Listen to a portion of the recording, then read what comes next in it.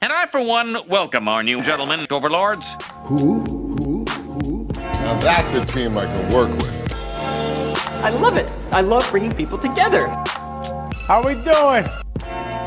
Hey, everybody. Welcome to the Gentlemen Overlords. It's me, Andrew, and with me is the rest of the Overlords. Like me, I'm Max. And me, I'm Robert. And I'm talking over you guys with new intros, because you know what? We talked about how we're in the hundreds and things are different, and I'm even upsetting the balance with you guys. I'm throwing you off your game. Just like I like it. That's what throwing me off my game. Yeah. How you guys doing? You know. Doing all right. All things considered. How about you, Andrew? I'm doing just fine. I'm excited to talk about some movies with you guys. Movies we've seen.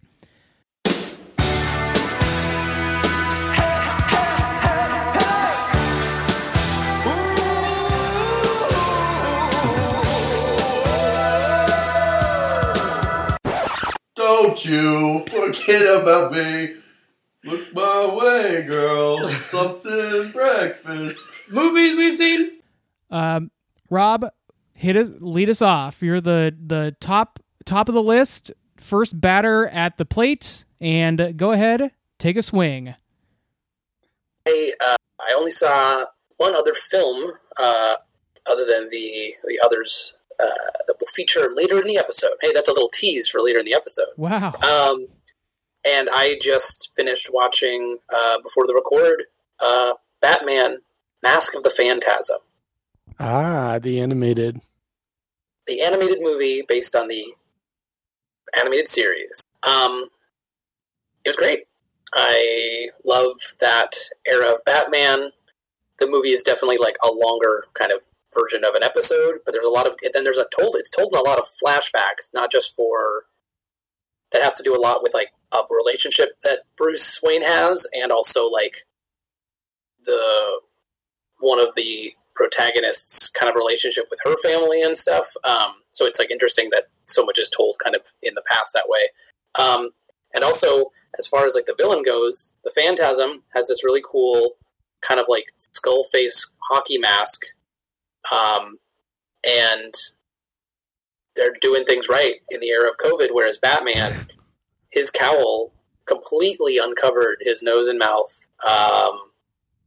And you just think about that kind of stuff now, and I was kind of rooting for the Phantasm for that reason. Is the Phantasm, is he a comic? Is he like, was he created for the movie, or is he based I believe Mask of the Phantasm was an entirely original character for that film, and I really like them too. It's cool. He does remind me a lot of, I think there was a character called the Reaper, I believe, and I think he had maybe a hook arm. I'm not totally sure, but I remember reading a Batman comic from the library.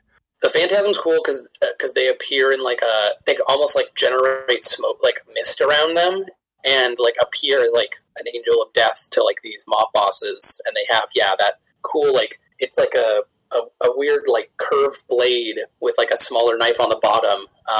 It's really awesome. And then I also forgot that heavily featured is, I love how Gotham always has like these great exhibits at one point, and then they all become like dilapidated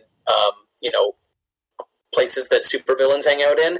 But they had like their version of Tomorrowland, which was Gotham's like the world of tomorrow or something. Uh-huh. And it totally has like, a ride that's like a small world but about the future, and they have like animatronics and features heavily in the film, and I thought that was pretty fun. Fun too. I wonder if they'll have a Gotham version of the Tomorrow War starring Mike Mitchell.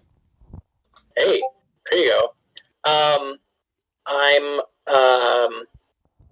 the Reaper. Max is dropping info. This is the other cool thing about the breaking off the new hundo. We're in a new digital age where we can send each other cool info during the episode. Jason Caspian, socialite by day, vigilante by night. And this is the Reaper, Max? Yeah, I don't really remember a whole lot about him, but he does have a mask for a face, and he does have a big old hook arm. And so, like, when the Phantasm came out, I wonder if that's a reference to this guy. Obviously not the same thing, but... Yeah, and if you don't want to spoil it for yourself, this is available on Netflix, but don't look up the wiki the entry for the Phantasm. Better to go in with the mystery. But yeah, it was good, and it does do. Maybe I won't say too much about it, but it also does it does Batman origin stuff, which is typically covered in all the mediums, but also does another one of those Batman has a connection to a current day villain in his past, so that's kind of wrapped up in it as well. Yeah, it's really good, and especially if you're a fan of the animated series and that that style of animation and those stories, I thought it was really good. There are other good. I think there's I want to say it's called Sub-Zero. There's one about Mr. Freeze as well. That's a really good self-contained movie. Maybe need to rewatch that one as well. But yeah, really recommend Mask of the Phantasm. I feel like DC does a really good job with most of their animated stuff. Those were also earlier entries for sure. It was definitely built off the strength of that particular series, and it wasn't yet the thing where they're adopting, especially now they're adopting so many one-off comics and sometimes almost completely adopting them to the point where it's sort of shot for shot. Mm-hmm. To the point where some of them I'm like, well, is this necessary? And then other times I feel like they take enough of a spin, or it looks.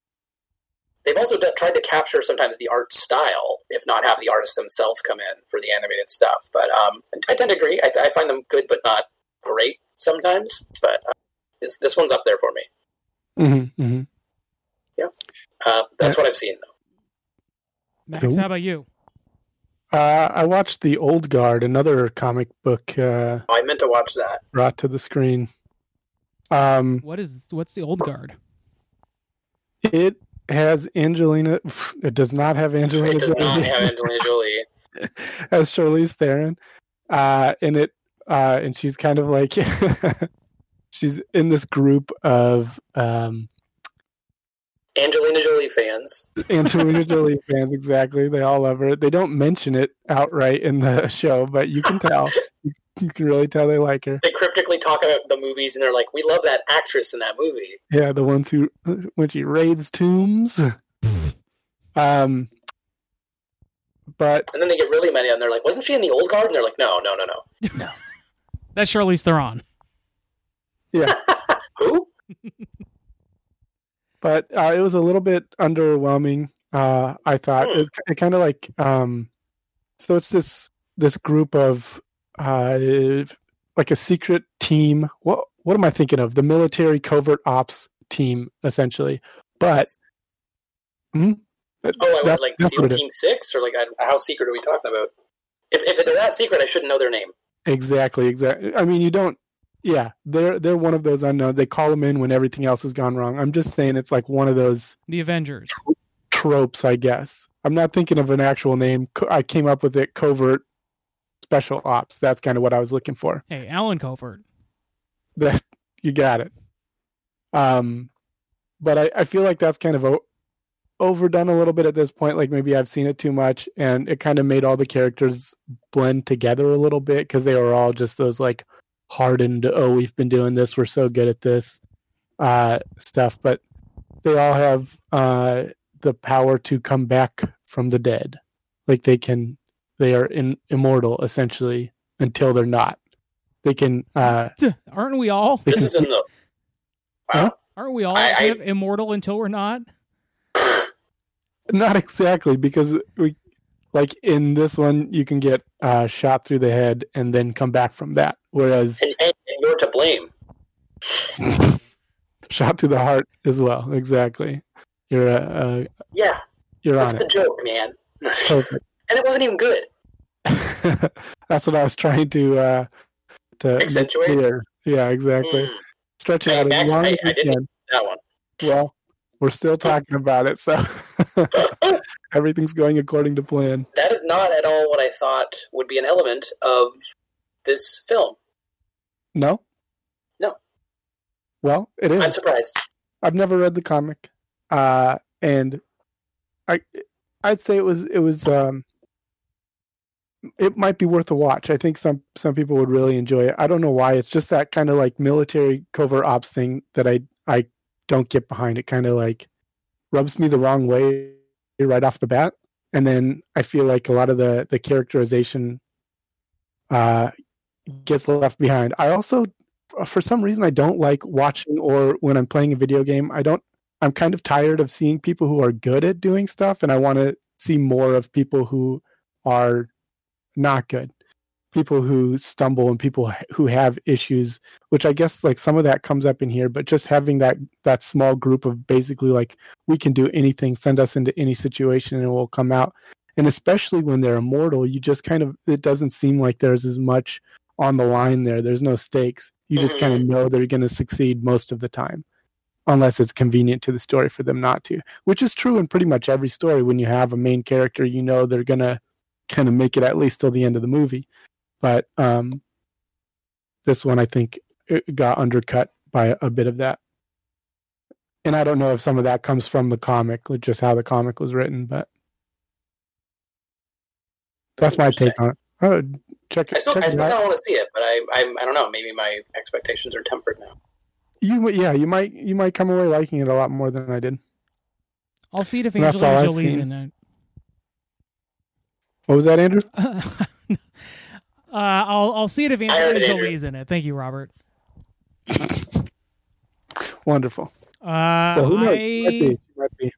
I saw the first Pirates of the Caribbean recently, Curse of the Black Pearl, and part of it is like, I think all the stuff that's come out about Johnny Depp in the last couple of years has kind of like made me not very excited to see him on screen, but also like, I don't know, the Captain Jack Sparrow thing is just kind of losing its charm for me, so I wasn't as enthralled watching it as I was the previous times I've seen it, but still mostly a fun little romp. I don't know how little of a romp it can be when it's a Jerry Bruckheimer film, but yeah, it was fun to watch. I generally enjoyed those movies when I watched them. I wonder if I would on a second viewing. I did like the first one, especially when it came out. I was a big fan of it. I really didn't like the second one very much, and then I fell asleep multiple times during the third one. And as I understand it, there are 5 now. Yeah, I think so. And I have not seen 4 or 5. I don't expect I'll ever get around to watching them unless like it's, a thing that a bunch of friends are doing together. But yeah, diminishing returns on those movies. Do we know the titles of the last 2? Maybe I should look that up. Because I feel like I've seen at least 4 of them, but I don't know. The first one is Curse of the Black Pearl. Second one is Dead Men Tell No Tales. No, it's Dead Man's Chest, and I think the 5th one is Dead Men Tell No Tales. Oh, Dead Man's Chest. Third one is On Stranger Tides. Yes, and then... No, that's the 4th one. The third one is At World's End. At World's End, that's right, because they literally go to the end of the world. Oh my goodness. Yeah, so... great film franchise. Captain Jack Sparrow, #1 movie character of all time, and undefeated. Undefeated. I don't know. I mean, everybody's seen the first one. It's not. I don't know. It's been talked about to death. So. TV shows we've seen. Anyways, I think that's it for me for movies, other than the movies we're going to talk about today. So why don't we move into some TV shows we've seen, which, Robert, I know you have not seen any TV. Sorry. Yes. What about you? I watched season 2 of Hannah, and it's, I don't know, they got rid of one of the characters from The Killing, so it's kind of annoying that he wasn't there, but I don't think I think it was still a pretty good season, although it suffered from like people making really bad choices, like mistakes where you feel like you should have learned by now not to do that. And the characters or the writers? Maybe a combination of both. Maybe the characters because the writers. Wow. But yeah, definitely just like people getting themselves into trouble over and over again where you would feel they shouldn't. And the whole premise is kind of like they have these specially engineered human beings that were raised as killing machines, but they either sometimes don't seem very competent, like they're any better than anyone else at killing, or like there's no reason to invest like 18 years of genetically modifying, raising, growing. It doesn't pay off in the end. So there's a lot of that, just kind of like what's going on here? Why it doesn't seem that incredible what they're doing. Mm-hmm. But a pretty fun watch. I think like the main characters do a good job with their. I mean, the actors do a great job for the main characters. And yeah, check it out. I still haven't watched the movie that it's based on, but at some point I probably will. Yeah, there was a movie. That is Eric Bana in the movie. I don't know if he's. I think I thought that it was Skarsgård, Alexander Skarsgård in it. Maybe I thought it should be Eric Bana because it's called Hannah. Or maybe I'm wrong. Let's see. I'm going to look it up while we talk. Ooh, my man, Eric Bana. Eric Bana. And Skarsgård is not in it at all? At least not in the first 6 actors. Then, no. Oh, weird. And it has Saoirse Ronan. Mm-hmm. I did not realize that. Maybe it was before she got famous with 2011 with the Bird movie. What was the Bird movie? Lady Bird. Lady Bird. The Bird movie. Birds of Prey. The Emancipation movie. She was Harley Quinn in the Birds of Prey movie. I thought that was Angelina Jolie. They switched off between scenes. It was like a Mary-Kate and Ashley thing. Couldn't even tell. And then I watched another couple seasons of Downton Abbey. I haven't gotten to anything new. I think I've still seen all of it. Who knows? Maybe I've watched all of Downton Abbey. I don't think I've seen the movie, though. That'll be one thing, at least. That'll be new. Downtown movie? Downtown movie? That's what it's called. Downtown movie. The Downton Abbey movie. Downtown. When you're in trouble, you. Hell yeah. Yeah. Downton Abbey is kind of hard to watch, especially now, just when you have like the economic inequality, right? That you're just kind of like. Do the servants constantly talk about the fight for 15? the fight for 15 cents. No, for a 15-minute break once in a week. 15 quid, guys. Trading in squids. I don't know anything about Europe, but I assume that they use they like gross foods, and they probably eat squid on everything. No doubt. No doubt. Anyway, that's all I've seen. How about you, Andrew? I don't know if I talked about this last time. We finished Space Force. Did we talk about that? Yeah. You were watching it. I don't remember if you had finished it or not. Okay, maybe I did talk about that. Let's see. We've been rewatching Smallville. Started from the beginning on that. And I think we're in season 3 right now. But wow. Yep, a corny teen drama with Superman in it is. I mean, like it's interesting. Like it feels like at a certain point they were like kicking and screaming about like having to include Superman stuff, like because it feels like they wanted to be a teen drama just that featured Clark Kent, and like they didn't really want to get into all the like Superman DC, stuff. But which is funny when you look at like a show like Riverdale, where like now that they're doing all these weird, crazy storylines, but I think a lot of that stuff, I mean, like I guess it's a little darker, but like there's weird stuff in Archie comics that they kind of reference and stuff. So I can't wait in Riverdale for the Predator to show up like he does in Predator versus the Archie. Or the episode where the part of the episode we didn't see of The Simpsons where Homer went to Riverdale and they take him and kick him back to Springfield. We're gonna get that from the Riverdale point of view. Mm-hmm. Yeah, it's yeah. Again, like there's little bits and pieces of Superman lore that they sprinkle in, but as the show progresses, there's definitely more stuff that they do. But yeah, it's it's corny, but I'm enjoying it. Like I see the reasons why I watched it the first time, and am enjoying it again now.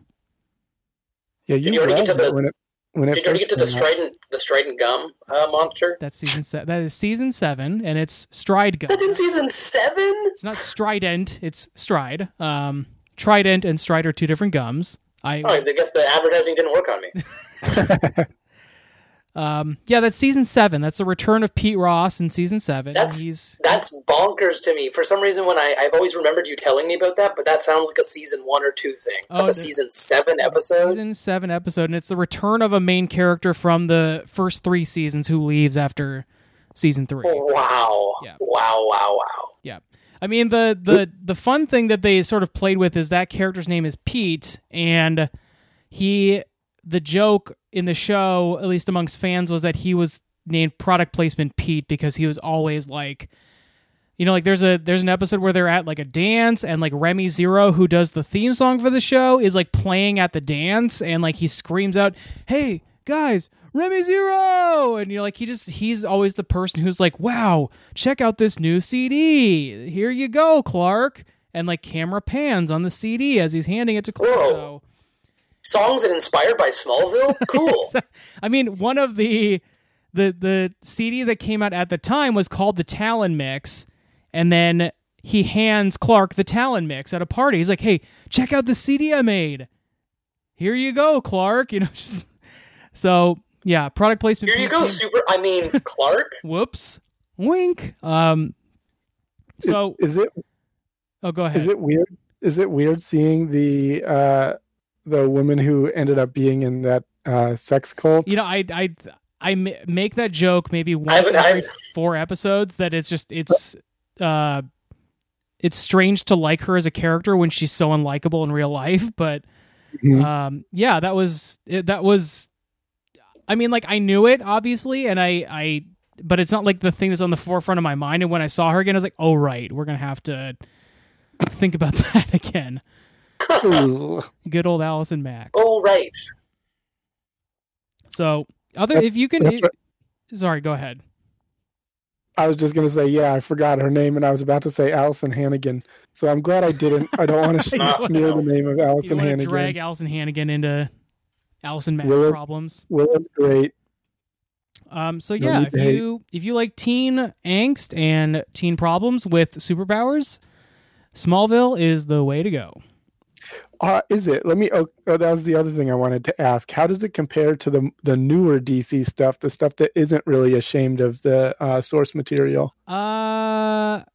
Interesting. It's a different show. Like this is clearly intended for a different audience than like Arrow and Flash and things like that, because those are adults, right? Like Flash he works for the Central City PD. Oliver is a like college dropout who was on an island for 5 years. So like these are mid to late 20s or 30s, like adults playing superheroes in the shows.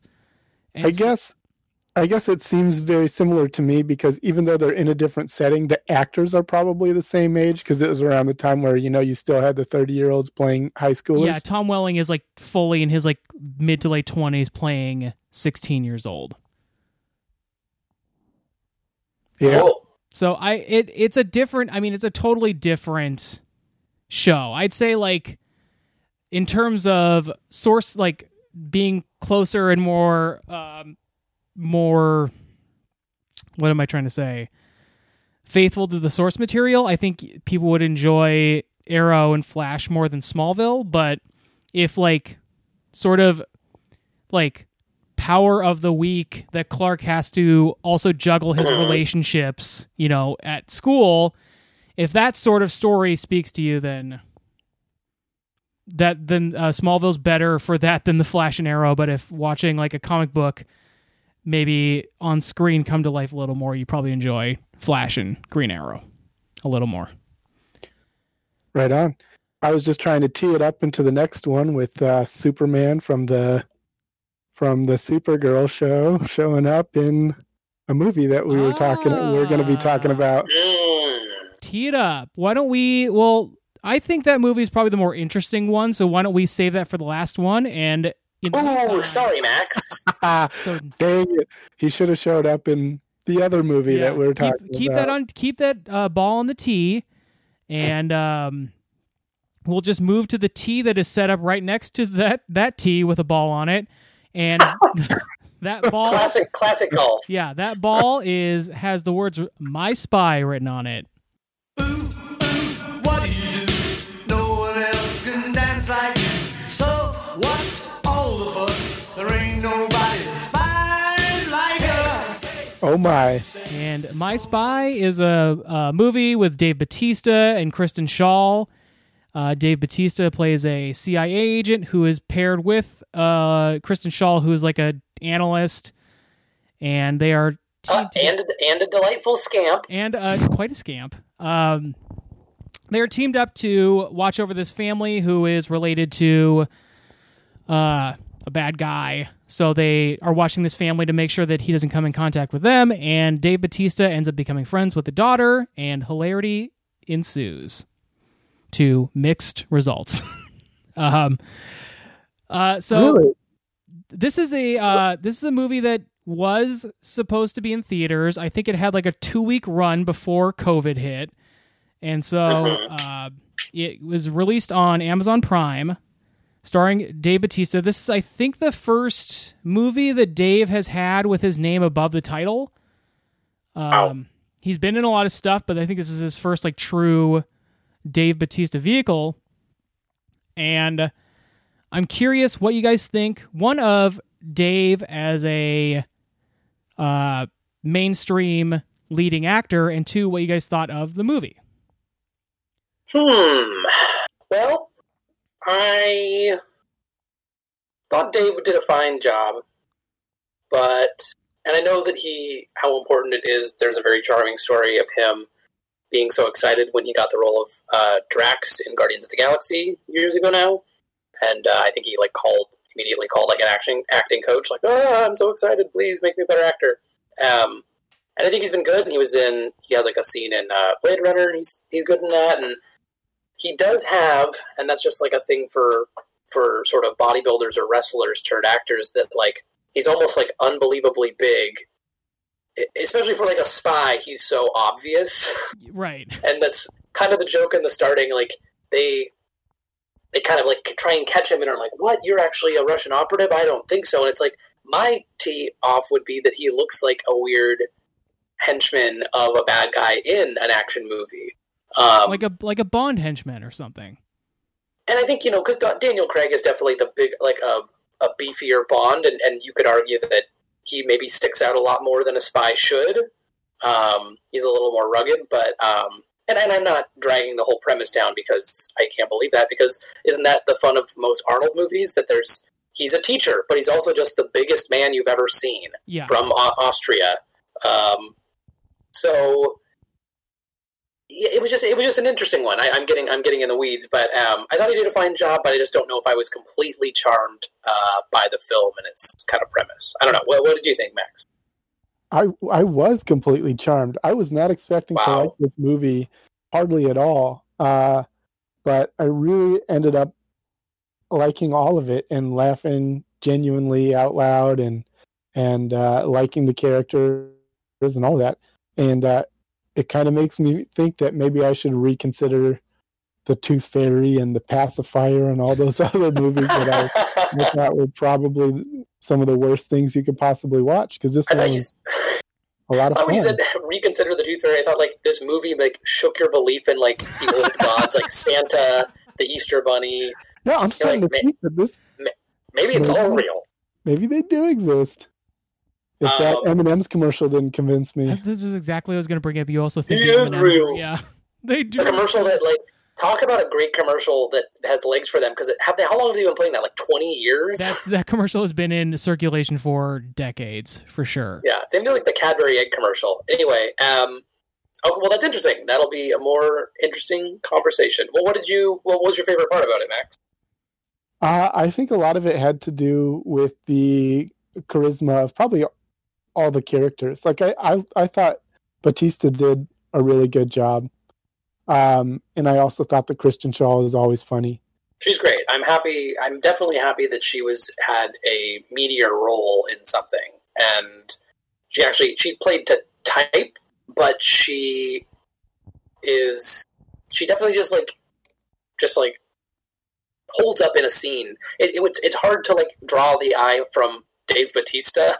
Yeah. And so it's just like nice that she's so funny and talented. It's just great to see her in something too. What about what did you think, Andrew? Because you kind of alluded to how you were feeling about it. I think there's and you saw this previous to us. Yeah, I saw this a couple weeks ago. I think that the movie hinges so much on Dave Bautista and Kristen Schaal, and I think they both do like a pretty good job of being like both. I think like Dave especially is called upon to be a little more like. He does a little more in this movie than he has in previous movies. Like he's all, like you said, he kind of plays to type in terms of like henchmen or, like big brooding, Drax, like this guy who just like, he's not called upon to do a lot of like emotional, like heavy lifting. He's just sort of like either in the background of the scene making a quippy comment or he's like shooting something.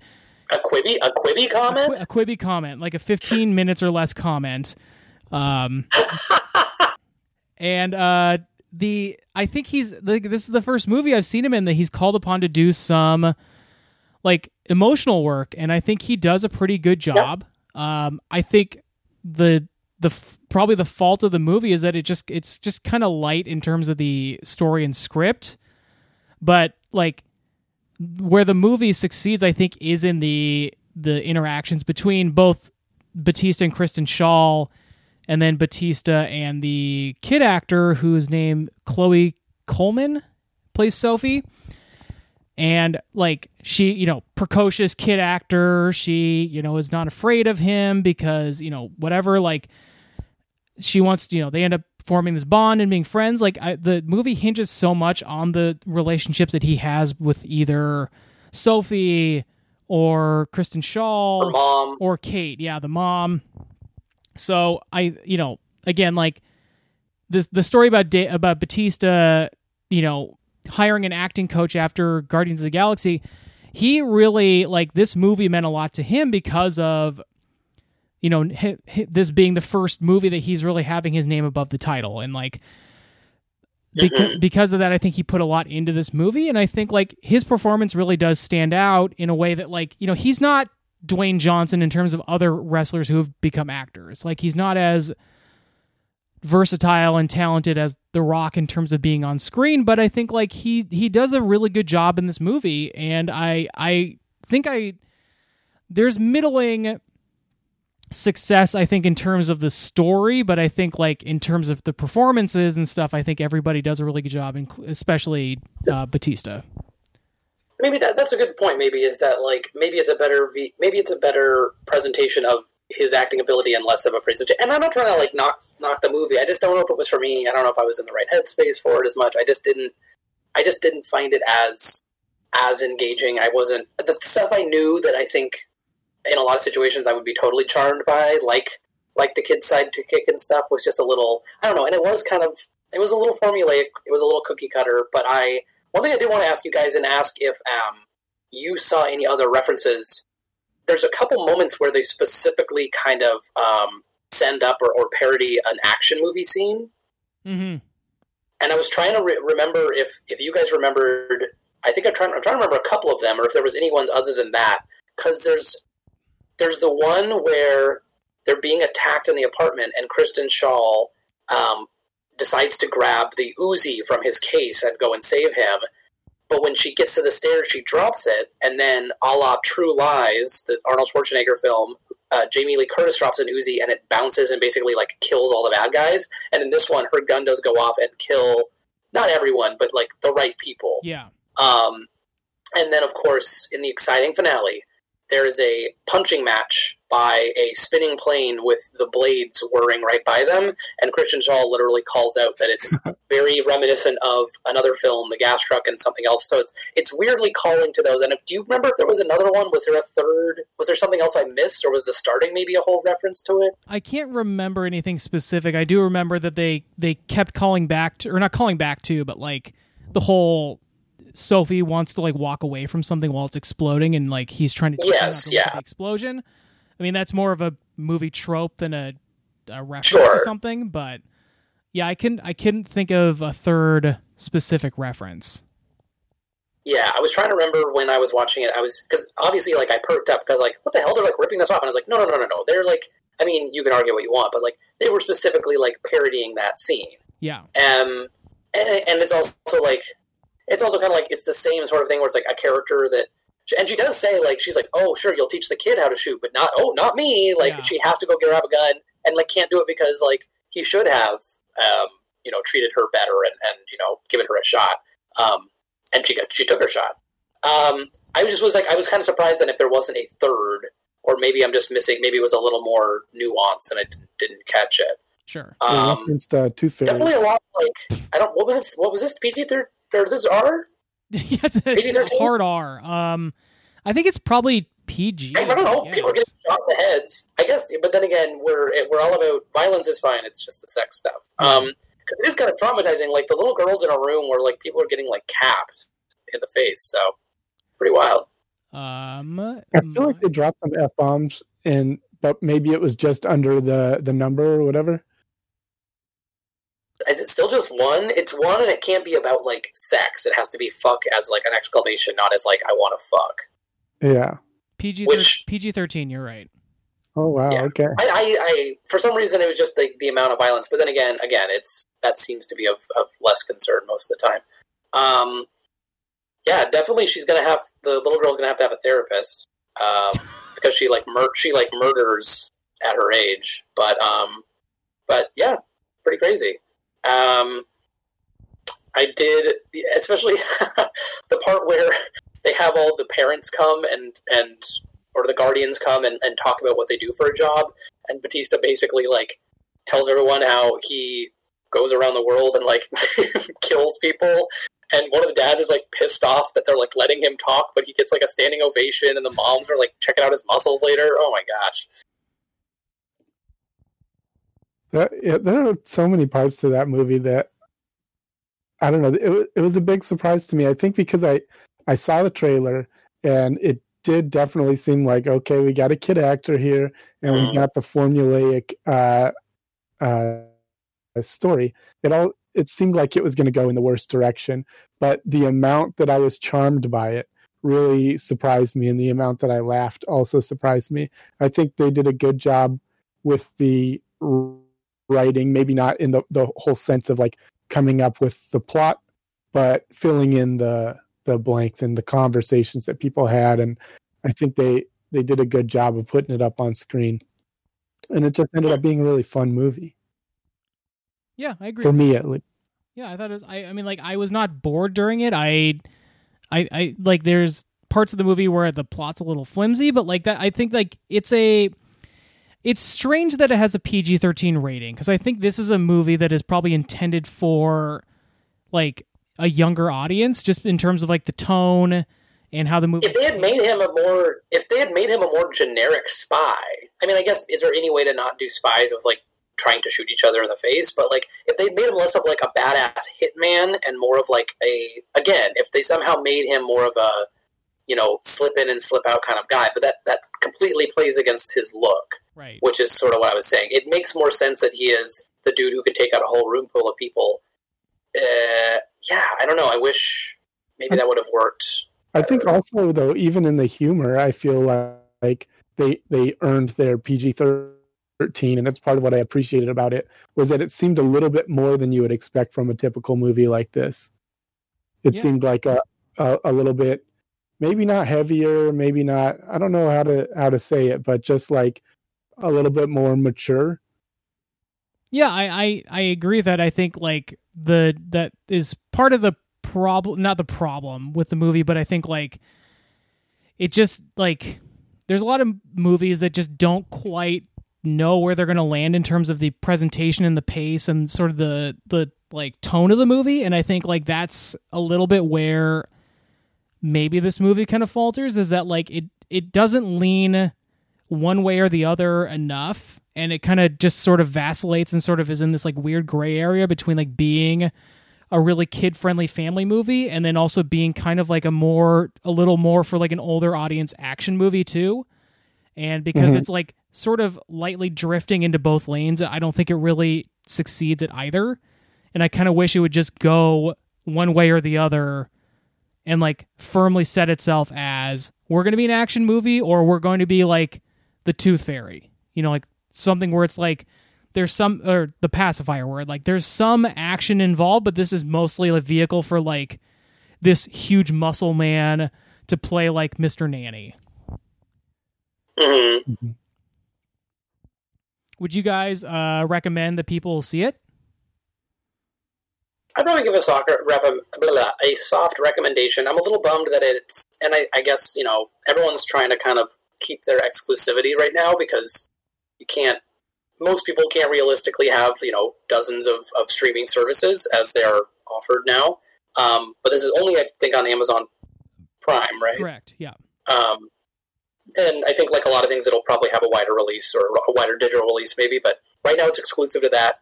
So if you have the ability to watch it, I would say it's a soft recommendation. I'm sort of acknowledging that I didn't like it as much, but it doesn't mean I don't think it's a good movie. I think there's fun to be had in it. Sure. Max, how about you? Yeah, Amazon Prime just added profiles there. So if you have a friend with Amazon Prime, go ahead and see if they can create a profile for you and steal their Amazon Prime. kind of like how Netflix has accounts that you sign into at the beginning. Yeah. It seems like everyone's doing it now. Disney's got it, Hulu's got it, HBO Max. So yeah, but up until, I mean, I think just earlier this month is when Amazon Prime added that. So hop on board and if you can't pay for it, find a friend, meet someone, and steal theirs. But I would definitely recommend it. I think it's a great one. I was surprised that I liked it so much, and I think Bautista did a great job, and it'll be fun to see him in a bunch of other stuff. I hope other people also recognize that he's doing a good job, and it's nice that he gets into his roles and really you can tell enjoys it and takes it seriously. Yeah, even when it's a movie about, you know, a CIA agent being discovered by a young girl and going nuts.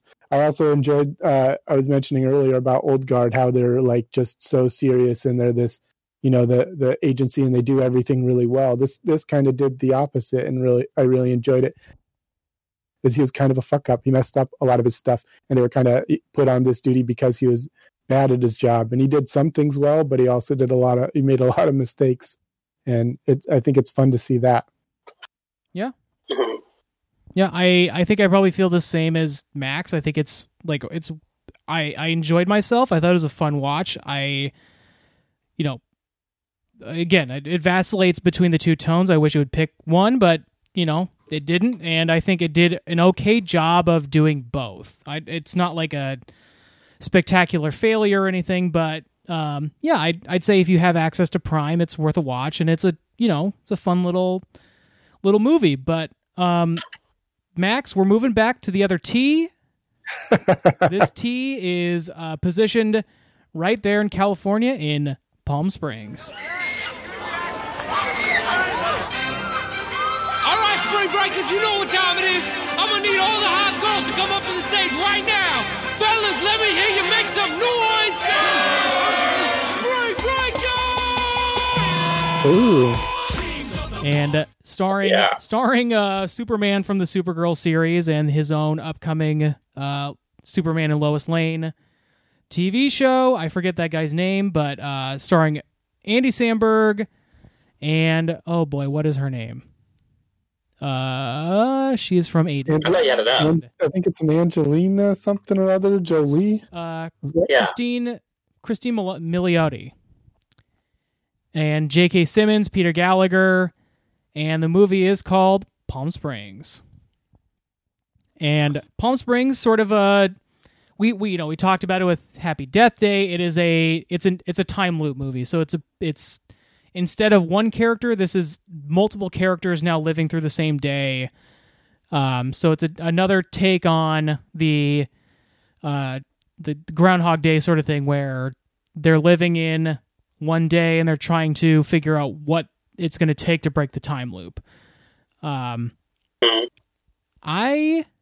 am wondering what you guys thought of. So these are two movies that were bought by streaming platforms. These, Amazon bought My Spy to be exclusive to them, and then Hulu bought Palm Springs outright from what was it, Cannes or something? One of the film festivals. They bought the movie to be Hulu exclusive, and so I'm curious what you guys thought of Palm Springs. I think overall, I enjoyed it. I feel like it did a couple new things with the genre of repeating, mainly that it involved multiple people also repeating the same day. Aaron, can we kind of do a little bit of a spoilery discussion? I know it's a brand new movie, but can we kind of talk? I feel like it would be good if we could talk a little bit about kind of everything that happens in it too. I think let's we can get general thoughts out of the way, and then we can do a spoilery discussion about it. Okay, all right. All right. Well, yeah, I thought it was pretty good. How about you, Robert? I'm sorry, I wasn't trying to completely cut off your summary. No, I really enjoyed it too. I found the leads were fun. You're right. This is definitely a genre now, and I think it actually did enough interesting things with it for something that's ostensibly based on. It almost feels like all of them are based off of Groundhog's Day at this point. I think some of these films have done some new and unique stuff with that sort of genre. So yeah, I really liked it. How about you, Andrew? Yeah, I agree. I think it does some new stuff with that, playing with the living the same day over and over again. I liked the idea that it was more than one person living through the the time loop, which is, I think, novel, at least with movies I've seen of doing this trope. And sort of I think playing around with the idea of in Groundhog Day, it was him trying to become his best self. And then in this one, it was just sort of they just were throwing ideas at the wall and nothing was sticking. So they just were fucking around and trying to do all these different things. And having Andy being the one who had been in for a while. And then when, what is her character's name? Sarah jumps in, he's trying to teach her the ropes and things like that. It was a very interesting plot to have it happen where they both wake up the next day, remember what happened, but because they are waking up in separate places, if they want to avoid each other, they can, sort of thing. So overall, I really liked the movie a lot. I thought it was very funny. It was touching in places. It's really sad in other places. J.K. Simmons, I think, plays a very interesting role for him of sort of a friendly dude, but also pretty menacing at times too. I enjoyed it. Let's get into a little more of the plot. Robert, what do you want to talk about with the plot? Well, as you guys have already touched on, if we're kind of doing into spoiler territory, so the main kind of thrust in the film is that Andy Samberg at one point, while attending this wedding, found his way to a cave, and when he entered it, basically resets the day. So he's the character that's in there the longest, and when we meet Sarah, and they kind of get together and hook up out in the desert, they are attacked. This all happens, fairly early in the movie. Andy Samberg's character shot with an arrow, and he gets away from his attacker, and he crawls into the cave to reset the day, and she follows him, which is how she gets stuck. So like you pointed out, I do like that it's where their separate days start. So she wakes up in her bed in the hotel room, which is important later. And Sandberg's character, is with his girlfriend. She's always getting ready, for the wedding day. And the third character in that equation that I already mentioned is J.K. Simmons. And the thing that I liked about it, and that you already touched on, Andrew, is that he was sort of accidentally, Sandberg fucked up and basically on one of his loops introduced him, JK, to the cave, sort of on this bender and not really thinking that, when he offhandedly says he wished this day could last forever or something, that he didn't really mean that. And since that character lives far away and traveled to the wedding, he's days away. And if he wants to find Sandberg often for revenge, he has to travel and track him down, which I thought was the fun wrinkle that kind of applies some pressure in the film too. What did you guys think about that? Because that's the part even more than the Sarah's character that I thought was unique for that feature too. Just that he was being hunted by this guy? I thought, just being hunted. Was that? I kind of thought that it didn't really play a huge part. It was just kind of in the background. It gave it a little bit of tension, but they explained his character and then didn't really do a whole lot with him until they resolved it. So I didn't see a whole lot of him being involved in the movie. Really, it just in terms of most of it was just about the two main characters, and he was just kind of another thing. I thought it was interesting, but I didn't think it really pushed the story too far any direction. Well, we can talk about what did you think, Max or Andrew? Because I thought there was a pretty poignant scene where it feels like it kind of connects a lot to their relationship too. I think the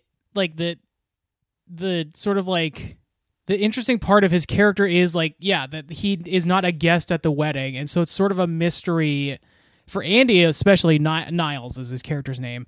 That is he not a guest? I thought he was a guest at the wedding. It's just that he had to travel to get there. Oh, okay. Doesn't he know someone? He's the bride's. So he knows someone in the family. I think an uncle. Okay, or something. Yeah. But that it's sort of a mystery for Andy if he's going to be hunted by this guy. Yes. There's some days where it just seems like he just wants to go back and be with his family, and then there's some days where he decides that he's going to make Andy's life miserable. Yeah, he tortures him. Yeah. Or because it's the other thing they established too is that if you get in a car accident and then are laying on the side of the road, dying forever, the day doesn't reset until you fall asleep or perish. So you could be in agony for a long time before it happens. He says pain is real until you reset. Yeah. I did think that was something that they even in Happy Death Day. I don't think they even really touch on that. That usually she just dies and the day resets. In this one, and they do play laughs a little in the. Oh, sorry. But in this one, they sort of play with that idea that you could get hit by a car and then just not die for hours, and you're just in agony for that time. Yeah, I think Andy says I was in the ER at one point, and that's why I don't try and I make sure it's a quick one if I'm going to do it. Yeah. Yeah. I do like that idea that and they kind of undercut it also afterwards, but the idea that even though the day resets, so essentially what you did up to that point doesn't happen, it did happen. You did cause all of those issues. All the pain that you inflicted on someone was inflicted on someone. Even if they don't remember it the next day, you still do. You did it to them. Yeah. Yes, that's for me what I know that he wasn't the dominant character. There's always the possibility of J.K. Simmons' character showing up, and he doesn't eclipse in any way Andy Samberg and Sarah's character. But I just thought that that point of not just physical pain, if you were wanting to reset your day or inflicted on others in that loop, but just the guilt he felt about trapping someone else in that, which is why I think kind of the last scene with them is is interesting, and it's sort of where Andy Samberg's character is feeling so down that he's giving up. Like, he's finally done running from this person and wants to sort of like resign himself to however his fate will shake out, but whether they can get out of the loop or not. But I do like that you brought up that, Max, because I think that's when they're being arrested on the side of the road, that Samberg's like, she's very ambivalent and is like, who cares? Fuck it, who cares? And he's like, it does matter. Like, we did if I screw someone over in this timeline, they won't remember it, but I will. So if at some point it sucks because, like, you know that you've been that shitty, and that shitty multiple times. Mm-hmm. So if you have a heart, if you care about that, it's obviously a weird moral quandary where it's like, but they don't remember, but it's like, what does that do to your brain? Right. How does that make you feel? Yeah. So. But then I feel like later, even after that scene, he kind of comes out with the fact that he's done some pretty shitty things, like even knowing that, like, he's still not been a great person and inflicted pain, whether it was physical or emotional. I think he's probably done both. Why don't we get to you kind of alluded to at the ending of the movie where they decide that they are going to essentially blow up the anomaly in the cave, and see if that. There's some. Go ahead. No, go ahead. You go ahead. Oh, just that there's. I definitely want to talk to you guys about the ending too, because I feel like there's some interpretation. But that's a good point. Did you say that, Andrew, earlier? Where, like, in Groundhog's Day, Murray's character definitely kind of flits away his time and does dumb stuff on some of his runs, but Samberg definitely feels like he has resigned himself to, like, he's basically starts his day drinking in the pool, and he's definitely tried to hook up with as many people in the wedding service as possible, but it does seem like he's sort of not considered that he could ever leave.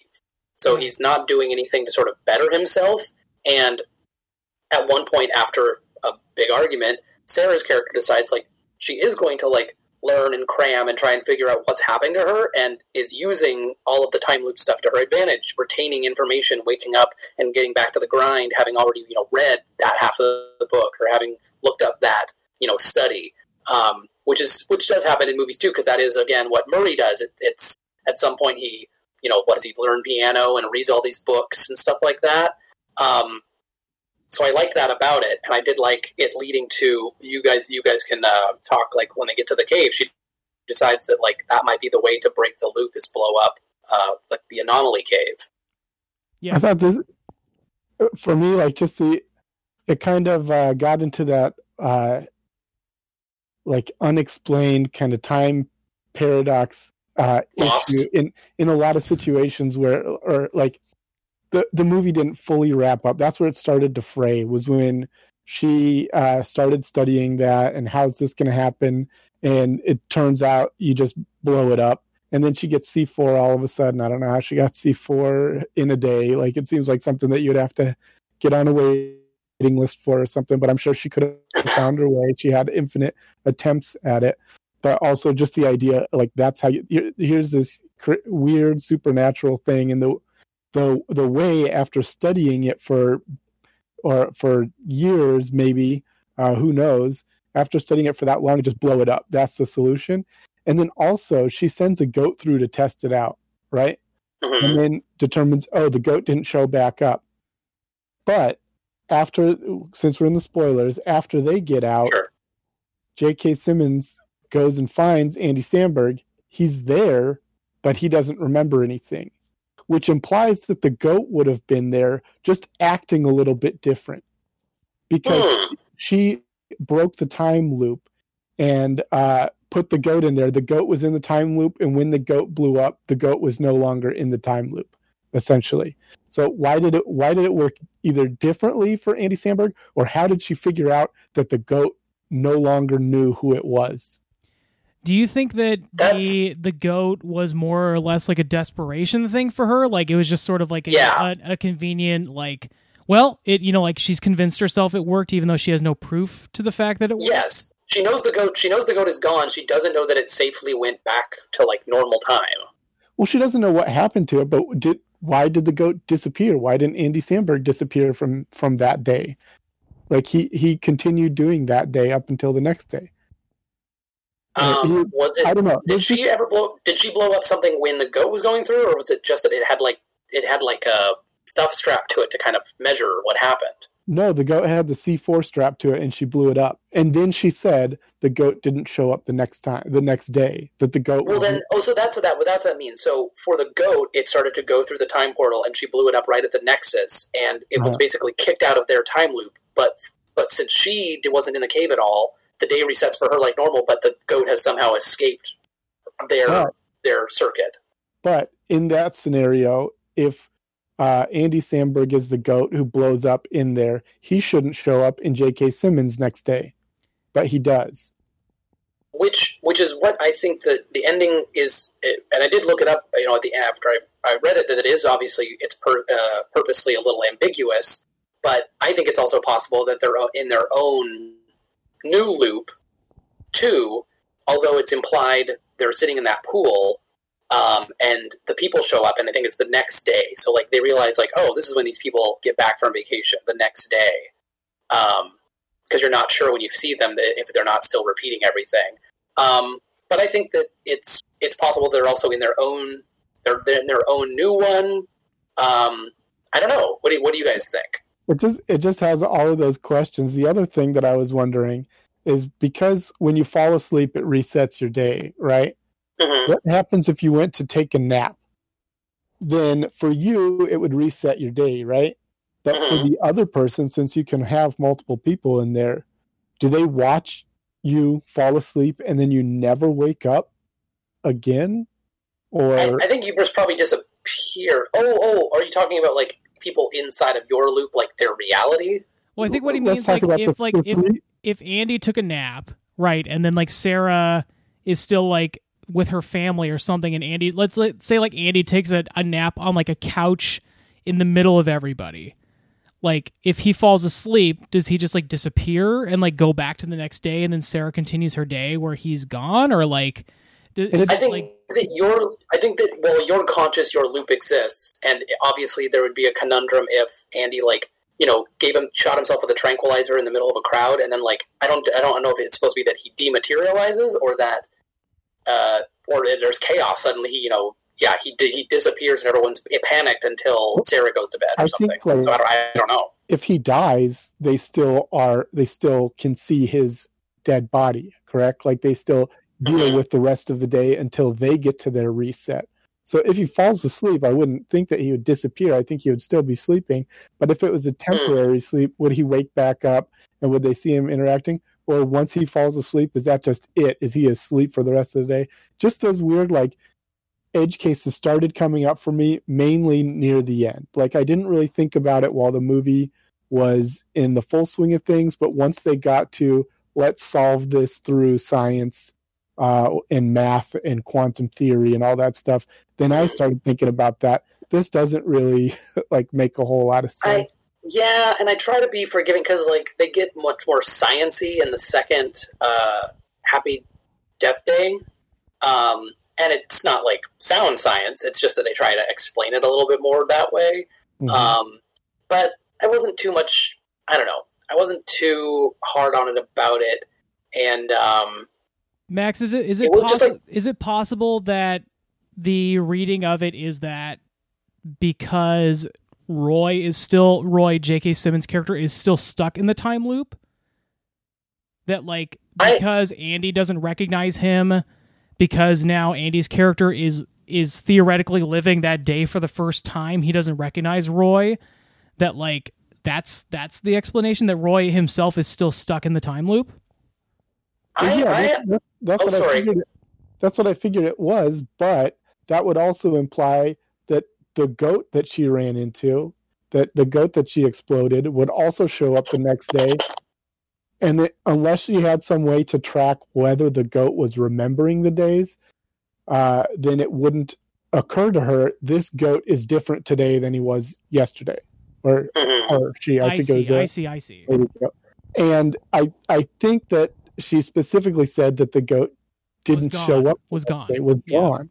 And so in that case, both her and Andy's character should be gone the next day, rather than there to be tapped on the shoulder. It just seems like that they didn't follow that through. And again, that's a nitpick. It doesn't really matter for the movie. But I started thinking about that once they brought the science and the math in. It's goat DNA. Yeah, they behave differently than humans, obviously. My interpretation was definitely that J.K. Simmons, Roy's character, comes up to Andy, and basically he is finally out of his loop, but with all of the knowledge of the previous loops. So at the end of that day, he won't go to sleep and reset. Andy doesn't know him because she has found a way to kick him out of that. So he will get to drive back to see his family and won't be reliving the same day again. And I read it and his reaction as she had contacted him and said, hey, I found a way to get us out. And when he goes to tell Andy, hey, isn't that exciting? It's already been done. He is already now out, but still with all of the knowledge of what occurred. And the reason Andy didn't know is because that's the version of Andy that will carry on in his new reality, and they might be in their own. I didn't assume that was the one at the very end where they were lounging in the pool. We didn't even talk about the fact that there's dinosaurs in this movie. Yeah, why? Why were there dinosaurs? I think they were. I mean, they're on mushrooms. Weren't they on drugs? Yeah, I think it was not. They're actually dinosaurs. But at the end of the movie, they haven't told us they're on drugs, but we definitely see dinosaurs again. So maybe they just were on. Oh, I guess so. They were just floating in the pool. So maybe there was no time loop, and that was just a really good mushroom trip. Could be. It's just like a stoner comedy. Anyway, but yeah, I enjoyed it, and I don't mind some ambiguity, especially in the time travel stuff. I do agree that a lot of the times, the more they try and explain away little things, the more you kind of start scratching your head and thinking about it. But I don't always think that's a bad thing, and obviously it's much more about the performances and the relationships with people. What would it be like to experience the same day over again, especially with someone else? And of course, there's like revelations too, like, obviously we're in spoiler territory, that, he says like, oh, I've never made a play on you, but they have totally hooked up, and Andy has totally, been with her, which is this other moral thing where, he's done that and she was totally all about it, like in those separate loops, but right now she's offended because versions of her where she didn't have all this prior knowledge didn't. So it's another one of those things. Just same way with Andy talking about hurting people. It's emotional, it's physical. He feels bad about the things you can do and reset, and they have no knowledge of. Yeah. Yeah. But I really enjoyed it, and good on Lonely Island for getting that money. Getting that money. Would you guys recommend people see it? Absolutely. Yeah, I thought it was good. I don't think it's. We didn't talk about some of the other little twists. Oh, Connor O'Malley is in this. He's got a little brief role. He's good. But yeah, I think it's worth it. And this is another exclusive. This is currently only on Hulu. Yeah. Correct. Max, what about you? Yeah, I think I liked it a little bit more than I expected to like it. It didn't blow me away, but I enjoyed it. I thought it was pretty fun, and I thought they did a good job of making the characters messy enough to enjoy, to like. It's a very good way to put it. They're very messy characters. And so it gives you the, you can hold on to that. You can hate them at the same time as like them, and they just feel a bit. I wouldn't say real, because they're a lot of times over the top, but they feel more interesting. They're more well rounded, filled out. Yeah, I enjoyed it, and I didn't. Sometimes Andy Samberg rubs me a little bit the wrong way. Sometimes he's a little too goofy. He kind of falls in that like Ben Stiller, Jim Carrey thing where sometimes he can be over the top, he can be too much, but then other times they can do a great job. And so I think I enjoyed him in this movie more than I've enjoyed him in some other things. How about you, Andrew? I fully recommend it. I think it's a very charming movie. I see where people feel that way about Andy. I think where Andy differs to me from, and this is, I'm not meaning this as a slight to Ben Stiller or Jim Carrey. I think there's an authenticity to Andy Samberg that I think is missing from both Ben Stiller and Jim Carrey at times. Not that neither of them could bring an authenticity to characters, but I think there's like a sort of a understated, like this is kind of how Andy is. like in his acting that I don't think, like, usually Ben Stiller and Jim Carrey kind of putting on an affectation or being some sort of character, that I think when Andy's acting, it's usually him being himself in certain ways. So I could see it, but to me, I've always found him to be a little more charming than the two of them. But regardless, it's definitely worth watching. It's a short, I think it's around 90 minutes, but the chemistry between Andy and Christine, I think, is really good, and J.K. Simmons is very fun as this sort of like floating antagonist / friend. Frenemy. Yeah, I think it's a fresh spin on something that you feel like has been done to death, and I think they did it pretty well. So I recommend it. Right on. All right, guys. We'll see you next time. Hey, Bye-bye. later. Bye.